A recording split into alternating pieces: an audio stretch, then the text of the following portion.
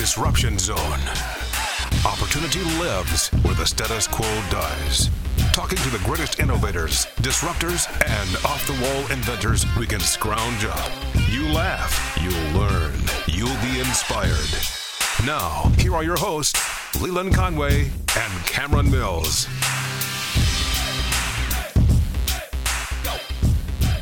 So we're going to go into the weeds a little bit on today's episode, and I think it's a very important weed patch to dive into, and it's the economy and why it's acting the way it's acting. We have a very interesting situation in our economy right now, and I don't think a lot of people in America understand it. So I wanted to bring on my friend, Dr. John Garen. He is the professor, BB&T professor of economics at the Gatton College of Business and Economics at the University of Kentucky. He's a founding director and an affiliate of the Institute for the Study of Free Enterprise. He is a stalwart defender of the free market system and of capitalism as a whole. And he is a super, super smart, super intelligent guy. He's got a PhD from The Ohio State University. Two. I'm sorry. He's got a Master of Administration from Ohio State, PhD from Ohio State, and a bachelor's from the University of Washington. The dude is highly, highly educated, super smart and sharp, and a fun guy to talk to. I really like him a lot. So we're going to dive into this conversation about inflation, why are prices going higher, what's going on with the economy, what can we expect long term, and what are the policies driving that. So buckle up. This one's a fun one. First, though, got to thank our sponsor, Louisville Cabinets and Countertops. Appreciate Tim Montgomery and his crew so much. You know, one of the things that you guys know about me that have been listening for a long time is that I value work ethic above just about everything else when it comes to business, right? Mistakes can be fixed, problems can be solved, but what is your work ethic? What is your level of passion for your craftsmanship? And craftsmanship can be literal craftsmanship or anything that you do. But one of the reasons I've always respected Tim Montgomery at Louisville Cabinets and Countertops is because we share that work ethic, that pride in our craftsmanship, that wanna juice, that desire to do the right thing and do it well. And they did our kitchen and our master bath and our home in Kentucky. I'm confident it's the reason that it's sold in less than a day. So if you're thinking about remodeling your kitchen, I want you to give them a call, 502-930-3304. Talk to George, Kelly, Michelle. They are the designers on staff that will help you build your dream kitchen. Now, if you're a do-it-yourselfer or a contractor, they have beautiful, high-quality cabinets in stock. You can see them on the website at LouisvilleCabinetsandCountertops.com. So check that out as well. If you're in Louisville, Southern Indiana, or Oldham County, Louisville Cabinets and Countertops is your place. Tim Montgomery, Louisville Cabinets and Countertops, 502-930-3304. All right, now let's get into our conversation with Dr. John Garen, economist at the University of Kentucky. I just don't think people realize how, significant some of the decisions that have been made over the last couple of years, not just under the Biden administration, but also under the Trump administration, but exacerbated under the new system, how much that's actually going to affect us down the line in terms of inflation and other problems, which is why I wanted to have you on. So welcome back. It's good to talk to you. Yeah. Well, glad to be here. Happy to chat.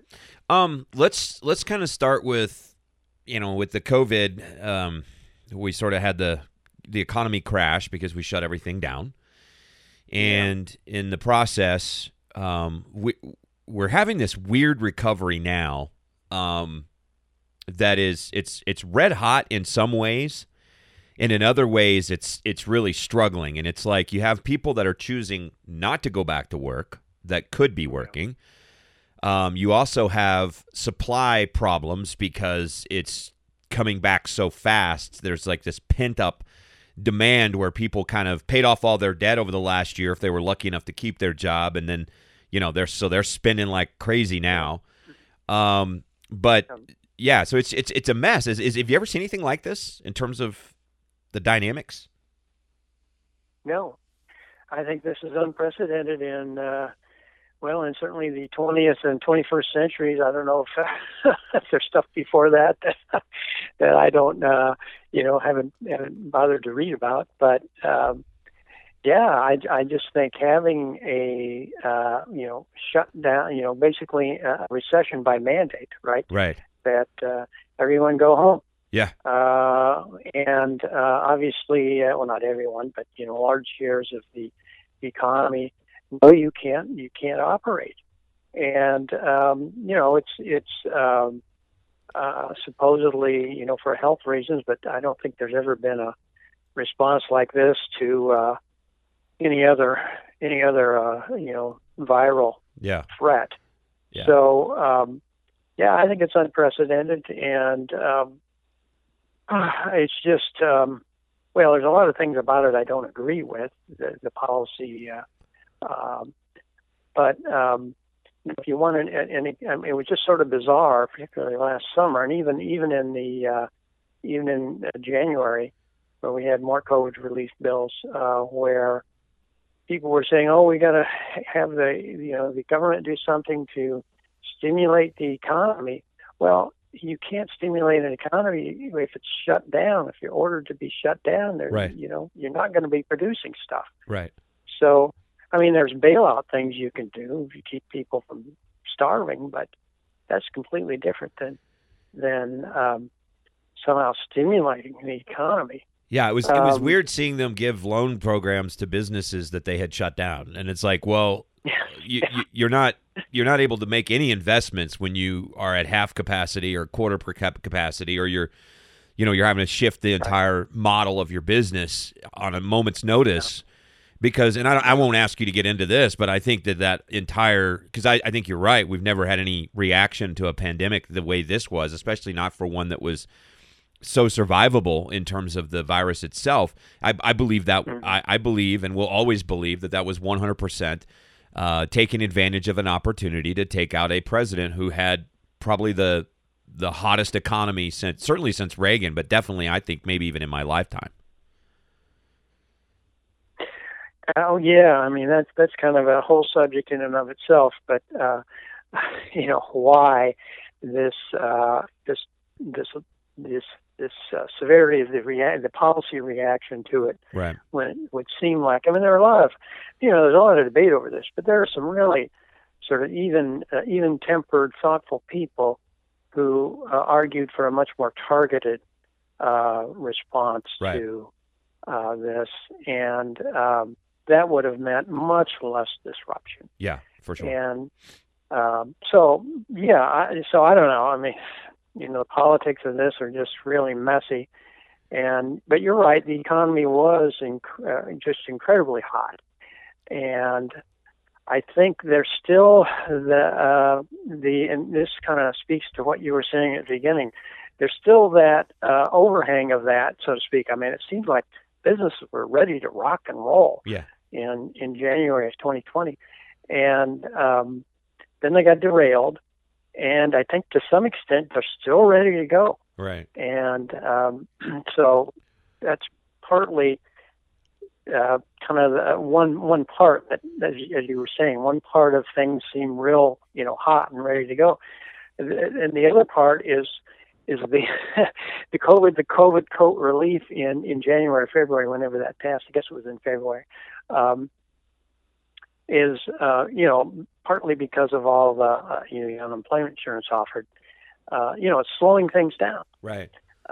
Can't find people, and then to rebuilding supply chains and the like is also apparently an impediment. And I want to ask, this has to be super interesting for you as an economist, because one thing I wanted to ask you about was, let's dig into that a little bit on the unemployment side, because what I read a very interesting article. I think it was either in Forbes or it might have been the Wall Street Journal the other day, but it was talking about how we have this sort of false labor shortage. It's people sitting at home because they don't have to work. And what's happening is, in order to entice them back into the workforce, they're raising the cost of labor that isn't necessarily in line with the value of that labor, so to speak. And then what'll end up happening is there'll be price increases and workforce shrinkages as the sort of rubber bands back on the system. In other words, people who are sitting out right now because they're making a little bit more or really close to the same amount because on unemployment are going to find themselves permanently there if they're not careful, because this thing's going to contract, don't you think? I mean, on the backside of it, where you have this higher cost of labor that really the market doesn't command. Yeah. Well, that's right. I mean, if businesses want to hire, one way they can react to that is try to pay more, and then of course that tries to induce more people to come into the labor force, but at the same time it makes firms less willing to hire so many people. Right. But when the unemployment insurance, I guess a number of states have stopped it already. Yeah, well, half of them, all of the ones with governors that are Republican have stopped it, and all of the ones with Democrat run states have all kept it going. That'll be an interesting comparison chart when it's all said and done. That will be a very interesting, won't it? But eventually, it's going to all fade away. The federal supplement. And then, the impetus to sort of, raise wages and whatnot won't be so great. So I think the jobs will be there. It's just to kind of, as long as other conditions continue to be good. Right. But I'm actually worried about that. I think right now everyone is so eager to sort of get back at it. And get back doing things, go out, and businesses ready to hire and produce, and I think there's still a lot of that enthusiasm out there. Yeah. I guess I'm worried that is going to dampen particularly as depending on what happens here in Congress, if the Biden administration gets their way in a lot of things, that it doesn't look good for long term. Yeah, I mean, when you're talking about taxing the investors, the people who invest in businesses, that invest in innovation, when you're talking about doing that at the same time that you're talking about spending enormous amounts of money that simply don't exist. It's a recipe for disaster in fairly short order once everybody's used to being back out of the cage again, so to speak. Then there's going to be a pretty quick backlash, I think, that at least me, just looking at the tea leaves, if, like you said, if they're successful. Now, some things could happen to change that, but let's dive into the what's causing inflation right now, because I think it's unfair to just say, well, it's the liberals' fault, which it kind of is in some ways, but I think it's more complicated and nuanced than that. And let me just kind of lay this out, and then I want to get your thoughts on it. So first we have inflation in the form of rising prices for energy, and that we can track almost directly to two things. Number one, President Biden's antipathy towards fossil fuels and showing so with executive orders shutting down pipelines and access to drilling right away. But also, at the same time we're killing our supply, we're increasing demand because people are now being let back out of the house. So there's that. But on top of that, my wife works in the construction business, and they're having to raise prices on their customers, not only because of increased supply costs, but also increased delivery costs as a result of that. And then we have inflation in regular consumer prices, some of which is probably driven by increased demand from increased spending. But where do you see all of this? I mean, what's driving it? Is it the borrowing? Is it a combination of all of the things? What's driving it?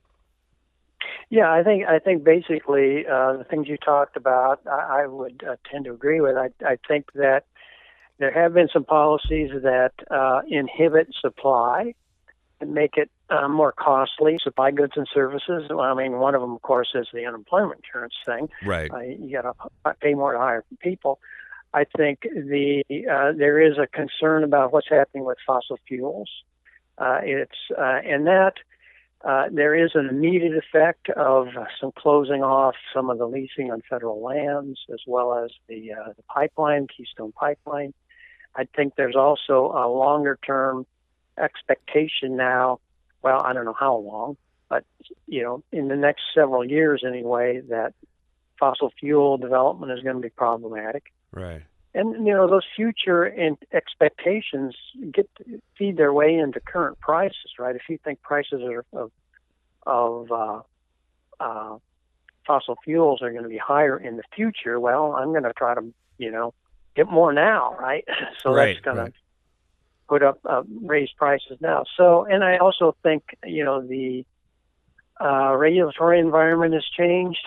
I think people are very, very worried about not only regulation of fossil fuels, but sort of waters of the United States type regulation. Right. That apparently the Biden administration, well, under the Obama administration, there was a very broad definition of what waters of the United States means in terms of regulation of use of water. Could be a farmer's mud puddle in their driveway. Yeah, right. And then that got narrowed during the Trump administration. Now it's being broadened again. Yeah.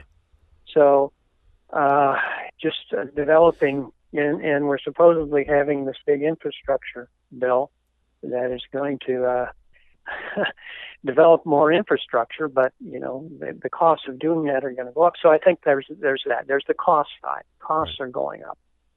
And I also think that you're right, that people are out there ready now to spend their money, that there's money in their pocket, a lot of people from unemployment insurance, but also just not having spent much over the last year, and they're ready to go out and buy now.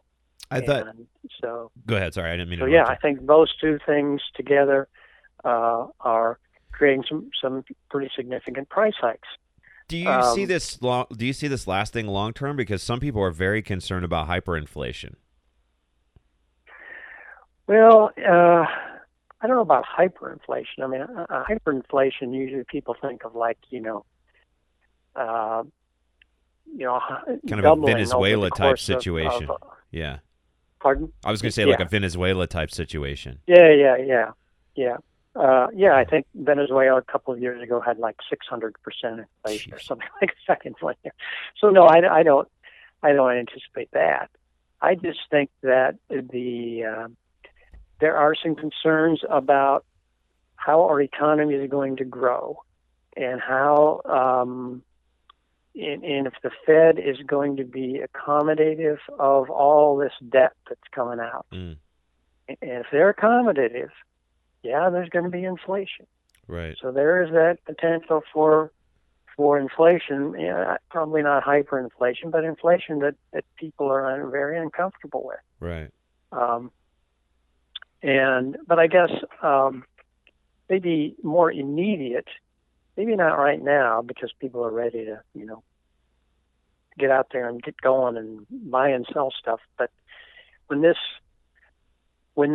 we all kind of get back to, quote, some level of normality after that, we're potentially left with this overhang of potential tax increases to just service the debt, a bunch of more regulatory impediments to supplying goods and services. Yeah. And so we're back in this stagflation kind of an environment where maybe you have a bit of inflation and the economy is just not growing, and it's just kind of this blah. Right. So we may not go off of a cliff here into default, sovereign debt default, and hyperinflation. Probably that's pretty unlikely, but we may be in this long, this blah kind of where Jimmy Carter's malaise, right? Yeah. Oh, I was even a little boy then. Was even though the malaise, I mean, he was thinking of, I guess, a psychological malaise, but really it was a regulatory and tax-induced malaise, so to speak. If nobody had incentives to do things, or were worried about, getting regulated or getting taxed. And I guess that's what I'm worried about, is that this concern about, we better not do that. There's a bunch of regulations. We can't do that. Or if we do this, we're going to get clobbered with taxes. Or now I'm even worried about, if we do that, the woke police are going to come after us. Right. and we'll get slaughtered on social media. Yeah. Backed up by, plenty of people in Congress and the administration who want to nail people to the wall over woke issues. Right. So being investigated. If someone doesn't like what you're doing, somebody in Congress, and maybe I'm being a little oversensitive here, but if they don't like what a business is doing, there's plenty of committees in Congress that can investigate Right. a firm, Right. or maybe some sort of document request, Right. or maybe threaten of a lawsuit. Well, you're talking millions of dollars now in legal fees Right. on a firm Right. to deal with all this stuff. It's fairly substantial. And for the Facebooks and Googles of the world, $1 million is kind of chump change probably. But for a smaller company, it's not. I mean, Yeah. that's a big deal. Yeah. That is like sort of kind of implicit regulation. You better not, do this or do that because it's going to look bad, Right. and we're going to get investigated, and that's how many millions of dollars of cost and time and effort. So I worry about that kind of environment where everyone is where companies are just so jittery about looking to be woke or whatever. Or maybe it can infect the HR department, or where lawsuits can cripple a small business because somebody said the wrong thing or did the wrong thing or offended somebody or whatever. I want to dive into the regulatory atmosphere just a little bit too, because you mentioned it coming back with a vengeance under the Biden administration. And I saw a story the other day that I kind of smiled when I saw this, because I've watched a lot of documentaries about the California weed industry, right? They were kind of on the forefront of legalizing, marijuana. And now a lot of states are doing it. But in California, the black market for weed is still thriving. And it's interesting that the reason it's thriving is because there's only two ways you can basically make money selling marijuana in the state of California. And that is to sell it illegally on the black market, or to have a massive chemical-laden, major operation that is able to deal with the regulatory process. So now, to deal with this, California said, oh, look, our small businesses can't grow weed. What are we going to do? We're going to give them $100 million in taxpayer money. That'll help it. And it's funny because I'm like, the reason why the small guys can't make money is because you regulate the hell out of them. That's why they can't make money. So now you're going to take more. I'm wondering when we're going to see California completely collapse, because I don't know how they have survived in this sort of socialist bubble on the West Coast as long as they have. I guess it's because the feds bail them out. But that's a perfect example of what you were saying, where you have this incredible regulatory atmosphere where the small guy can't compete. And the answer, according to government, is more regulation and stealing more of other people's money to redistribute it, when really all they need to do is just cut the red tape and let businesses be businesses. Yeah. I mean, you're trying to fix a silly regulation with another silly regulation, right? Yeah. Rather than get rid of the first silly regulation. Well, and the concern is often the environment, which is another hilarious thing, because when the black market is thriving, guess what they're doing? They're setting forest fires in dry woods in Northern California, because they're bringing in this stuff, doing it in national parks, and they're actually creating more. They're diverting entire, water sources from normal places. I mean, they're creating an entire environmental catastrophe because it's so regulated to do it the right way that it's more profitable to just destroy the environment and do it in the black market. It's hilarious. I mean, it's like the problem is creating itself. Yeah, it is, and it's very sad. But it is a beautiful place, and they've got a lot of wonderful stuff out there. But man, it's just like they're taking advantage of that. And people, you'll live here high, and crime is high, and we're regulating. And there are a lot of people like that, but man, it's just I'm sort of agreeing with a lot of what you said. It's just kind of you wonder how people go on with that indefinitely. Do you think Americans understand how the economy works anymore? Like, okay, so Chipotle customers, this was from Business Insider. Chipotle customers are complaining about receiving tiny burritos as the chain is raising prices. This goes back to what we were talking about before.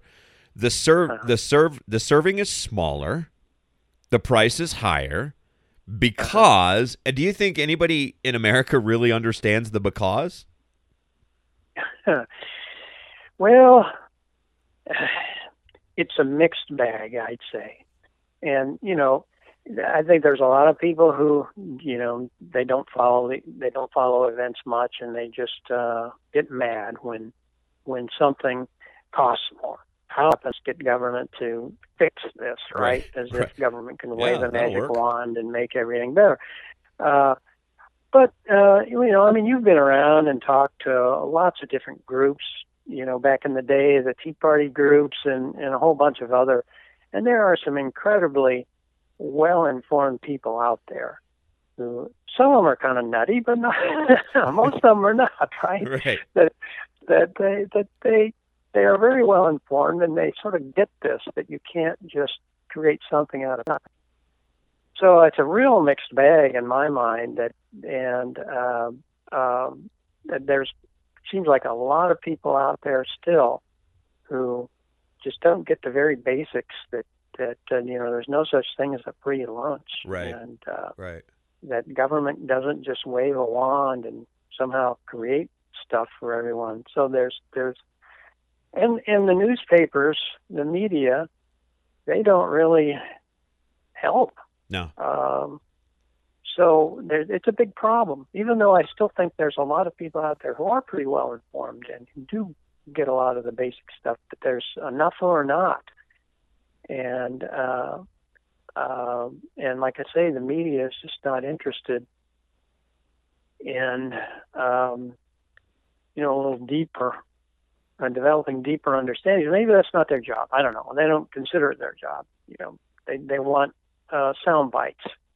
And that's once you get outside of talk radio and some of the other things like that, it's no longer. It seems to be sound bites, and that doesn't help. Yeah, no doubt. I agree with you on the media. By the way, I think either they don't understand it, or they're deliberately obfuscating it because they don't want people to understand what the underlying issues are. But maybe just to kind of wrap this up, let me ask you this: and I know you're not a financial advisor, but what are the smart things to do right now, given the current environment? If you're a business owner, or if you're somebody who's looking to invest in businesses, what's the smart play in the current regulatory / tax environment? Which, again, if nothing changes, we're going to see higher taxes. We definitely are already seeing higher regulations. What's the smart play right now for a business? Well, now that's a tough one for me to take on, because I actually thought about this a good bit in my own personal portfolio, and I don't have a good answer. And this is where you need a financial advisor, because these policies that we're seeing are so broad based that they affect the stock market, they affect the bond market, they affect the real estate market, they affect the commodities markets. So, and most of them, I guess a lot of them not in a very good way. Right. So it's long term, heavy regulation and taxes is not good for the stock market. It's not good for the bond market. Right. It's not good for the real estate market. So what do you do? And so I don't have any good answers. What would you now recommend? there are individual markets that can do better than others. Right. But that's where you need to have the more fine-grained knowledge that good financial advisors will know about. What would be your policy recommendation if you were sitting with Joe Biden right now? Yeah. Not that he would listen, but if you were sitting there with him right now, what would you say to him? Because and he said to you, John, Dr. Garen, I'm a little worried about this inflation process here. What would you tell him? Well, I'd say just start over and go back to do what Trump did. Back to square one. Well, some of that, yeah. Yeah. I mean, I think fundamentally, federal spending has got to be looked at very, very closely. Yeah. And not. Which, by the way, Trump wasn't the tightest belt when it came to government spending. Just so people know. No, he wasn't. But that's a tough one to take on, particularly because a lot of the federal spending problems right now are entitlement, Social Security and Medicare. Right. And you can't just cut that. Right. You can limit its growth. So yeah, those would be where I'd start, and not sort of labeling on more entitlement programs like they're planning to do with education and some healthcare stuff. You don't. I mean, that's already a problematic area, and they're just going to add to the problem of entitlement spending. So entitlement spending is big, right? And and the regulatory stuff, I think they're just going overboard. They're ready to ditch fossil fuels tomorrow. Right. Right. And there's no viable competitive replacement that everything they're using right now destroys the environment. I was laughing at I subscribed to Backpacker magazine, which used to be a really good magazine about going backpacking. Now it's full of wokeonomics and climateomics and all that kind of stuff. And I'm like, well, okay. But there was this article that came across, and it was like, oh, these poor birds, because this guy, these people flying these drones are killing these birds like by the thousands. And I was like, yeah, but you just advocated for everybody to have a windmill in their backyard, and that's killing birds by the millions. And I'm like, nobody cares about it when it's being done in the name of the climate. But it's like, the lithium batteries that we're using in electric cars are a complete economic disaster. There's no way to dispose of them. Solar panels are an eco disaster. There's no on the horizon. There's maybe something with hydrogen. Maybe we can do something with nuclear. The Bill Gates, Warren Buffett thing that they're working on a small nuclear reactor could be interesting, but there's nothing to replace it at the moment. Unless we can figure out how these UFOs fly around, maybe then we can do it without killing the environment. Right. But yeah, it's fine if you want to transition to a cleaner fuel system. I'm all aboard with that. I just you can't throw out the baby with the bathwater. You got to have something to transition to, given the demand we have. You can't bankrupt every single American in the process. Yeah. Well, and here's the paradox of that: is that in the last 10 or 15 years. Fuels have become much more cleaner precisely because of fracking and the discovery of much more, the ability to get out much more natural gas. Yeah. And even though there's some carbon that comes out with that, but the overall level of pollution that you get from burning natural gas is much, much, much lower than other fossil fuels. Right. So here's a case where you're using more fossil fuels, you're getting less pollution, and it's what? Doing exactly the opposite of what the environmental friendly people advocate. We're getting more fossil fuels, and they're cleaner fossil fuels. Yeah. So that's crazy. yeah. I would like to. So, I am interested in the hydrogen potential. There's been some breakthroughs on that.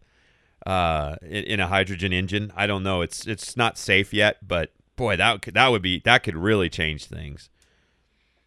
Yeah. I did see an article. I think it was in the Wall Street Journal the other day about it. It seems to be fairly speculative right now. Yeah, but, it is. Yeah. Although, you know what? Did you hear about Porsche? Porsche. This will be interesting. Porsche has developed a combustion engine that uses, fuel. But it is so efficient that apparently, like, I'm trying to remember exactly because I heard this on the Joe Rogan podcast, but it was like, it's so efficient that it's like a tiny fraction of a percent of emissions coming from the breakdown of the fuel in the engine. I'm sorry. What it is it's a synthetic fuel. So it runs like a combustion engine, but it's a synthetic fuel. So it's not coming out of the ground, and it has no emissions. So, or almost no emissions. So now it's Porsche, that's a high dollar car, but so's a Tesla, right? I mean, if half the cars on the road were using a synthetic fuel that didn't have any emissions, can you imagine? Yeah. That'd clean the air up. Well, this is where you need markets and entrepreneurs, yes. Right? Where, as one kind of resource gets more and more expensive, well, there's a tremendous incentive to find another one. Right. And so we need to let those markets work and encourage and not dissuade entrepreneurs through piles of regulation and taxes. Isn't dissuade entrepreneurs from jumping into stuff like that. Isn't one of the culprits, though, business itself? Because my wife and I were talking about this the other day, right? So one of the supply problems that we're having is beef is about to go up, okay? People who haven't stocked their freezer with meat, they should do it now because it's about to go up. And it's about to go up because we're now going to see that lag in the supply line because of the Russian hack of there's four meat producers in America, basically, and 3 of them are foreign. And one of them got shut down by those Russian hackers, right?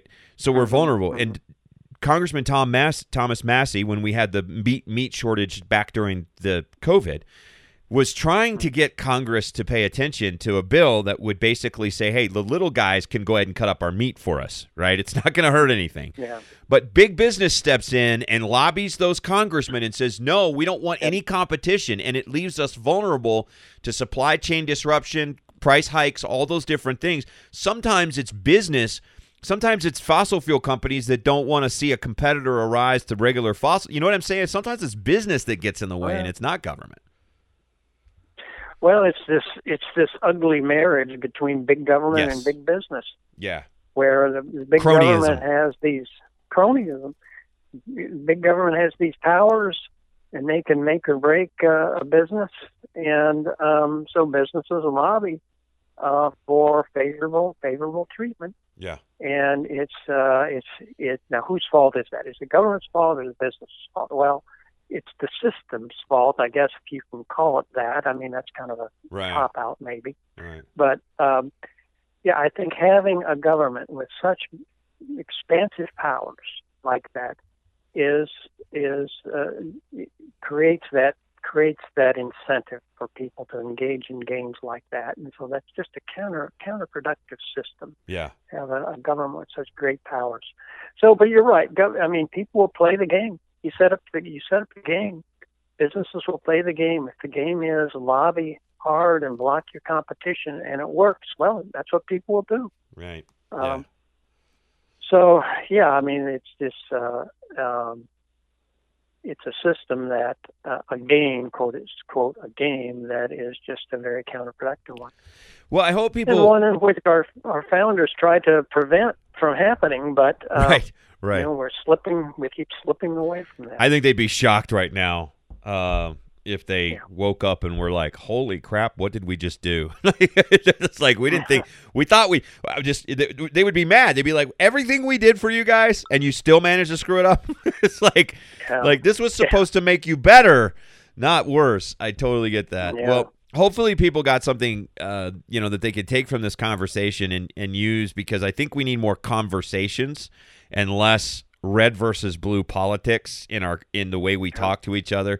And I think that's one of the reasons why I wanted to have you on, was because we could kind of dive into the meat of the economics of it and get a little bit farther than just partisan talking points. And I'm super glad we have folks like you still in academia. It gives me hope. Dr. John Garen is the distinguished BB&T professor of economics at the Gatton College of Business and Economics at the University of Kentucky, and also one of the founding directors of an affiliate of the Institute for Study for Free Enterprise. So your constant work on behalf of free enterprise, free markets, it doesn't go unnoticed, and I just want you to know that we appreciate what you do, and that you're out there, I think, on the front lines of people getting the education and knowledge that they need. Well, thank you. I appreciate that very much. It's good to hear some kind words like that. And thank you very much, Leland. Well, I want to have you back on again soon. Thanks for we've had you on before. Let's not go like a year and a half, 2 years between podcasts. Okay. How about that? Because I think we should really maybe at some point, I think there's probably some listeners out there that would appreciate maybe diving into some of the terminology that we hear but don't know what the meaning of it is, and how, the more educated people become about how things work from A to Z in the economy, the less likely we're to put up with Washington's bullcrap. Yeah, so. I agree. All right, my friend, it's great talking to you. Thank you so much. Appreciate you, and we'll talk soon. Okay, I appreciate you too. Thanks. All right, Dr. John Garen, again, the distinguished BB&T professor of economics at the Gatton College of Business and Economics at the University of Kentucky. He is, in my mind, a patriot who is out there fighting the good fight about free markets on a regular basis. I hope you got something from this because, yeah, we dove into a little bit of the kind of the wonky stuff, but it's important that you understand, that we understand, that I understand, that all of us understand kind of the background on the economics of things. And there's so much headlines just flying around right now. What's causing this? You know what I mean? And what's over the horizon economically? How do we plan for that? How do we deal with that? Because I think a lot of people just tend to vote. We all vote on our wallets, but if we don't know what's causing our wallets to be skimpy, you know what I mean? That's kind of what happened last year when they created this economic crisis that didn't need to be created and booted a guy from office who had the hottest economy in my lifetime. They couldn't stand for that because they couldn't win an election against that. So they took advantage of a virus that cropped up and were able to get a guy out of office by tanking the economy. And people were like, well, we need something different, right? And they weren't able to track back what actually caused the very people that they were voting for, the very people that the American people voted for, were the ones who caused the pain that they were feeling and caused them to vote for the people who caused the pain. It's ridiculous. So anyway, all right. Thanks for listening. Thanks to our sponsor, Louisville Cabinets and Countertops. I love these guys. Tim Montgomery and his crew. I can say this because I've been a customer of theirs, and the only reason I say I have been a customer and not am a customer is because I live in Colorado now. But if I was still in Kentucky, I would still be an am a customer of theirs because I wouldn't trust anybody else in the Kentuckiana area to do my kitchen or something as big and important as the heart of your home, right? And they did ours, and I'm confident it's the reason our house sold in less than a day, too. So I highly recommend Louisville Cabinets and Countertops. I recommend that you call them at 502-930-3304 if you're thinking about doing any kind of kitchen remodel, small to large to a complete dress down and redo of your kitchen. Call their designers, Michelle, Kelly, George. They're happy to help you build your dream kitchen. Also, if you're a do-it-yourselfer or a contractor, they have in-stock cabinets that are unbelievably beautiful, high quality, and super, super duper affordable. 6200 Hit Lane. It's right on the border of Oldham County and Louisville. If you're in Oldham County, Louisville, or Southern Indiana, Louisville Cabinets and Countertops is your place for your kitchen remodel. 502-930-3304. Thanks to my good-for-nothing, lazy co-producer and co-executive host, Cameron Mills. We're actually going to do a podcast together here in the next week or so, hopefully. Thanks to you for downloading the podcast. Literally thousands of downloads a week. I'm so excited about that. Thank you so much. It's a free download. Share it with your friends at iHeartRadio's app, Google Play, and Apple Podcasts, and give us a 5-star review on Apple Podcasts because that makes them share it out to other people when you do that, so I really appreciate it. Thanks to Dynamics Productions for their help with the audio on this program, and again, thanks to you. Follow me on Twitter. It's at Leland Show and at Great Lelondo on Instagram, and then on Twitter, it's Zone Disruption and at The Disruption Zone on Instagram. All right, thank you so much for listening to The Disruption Zone.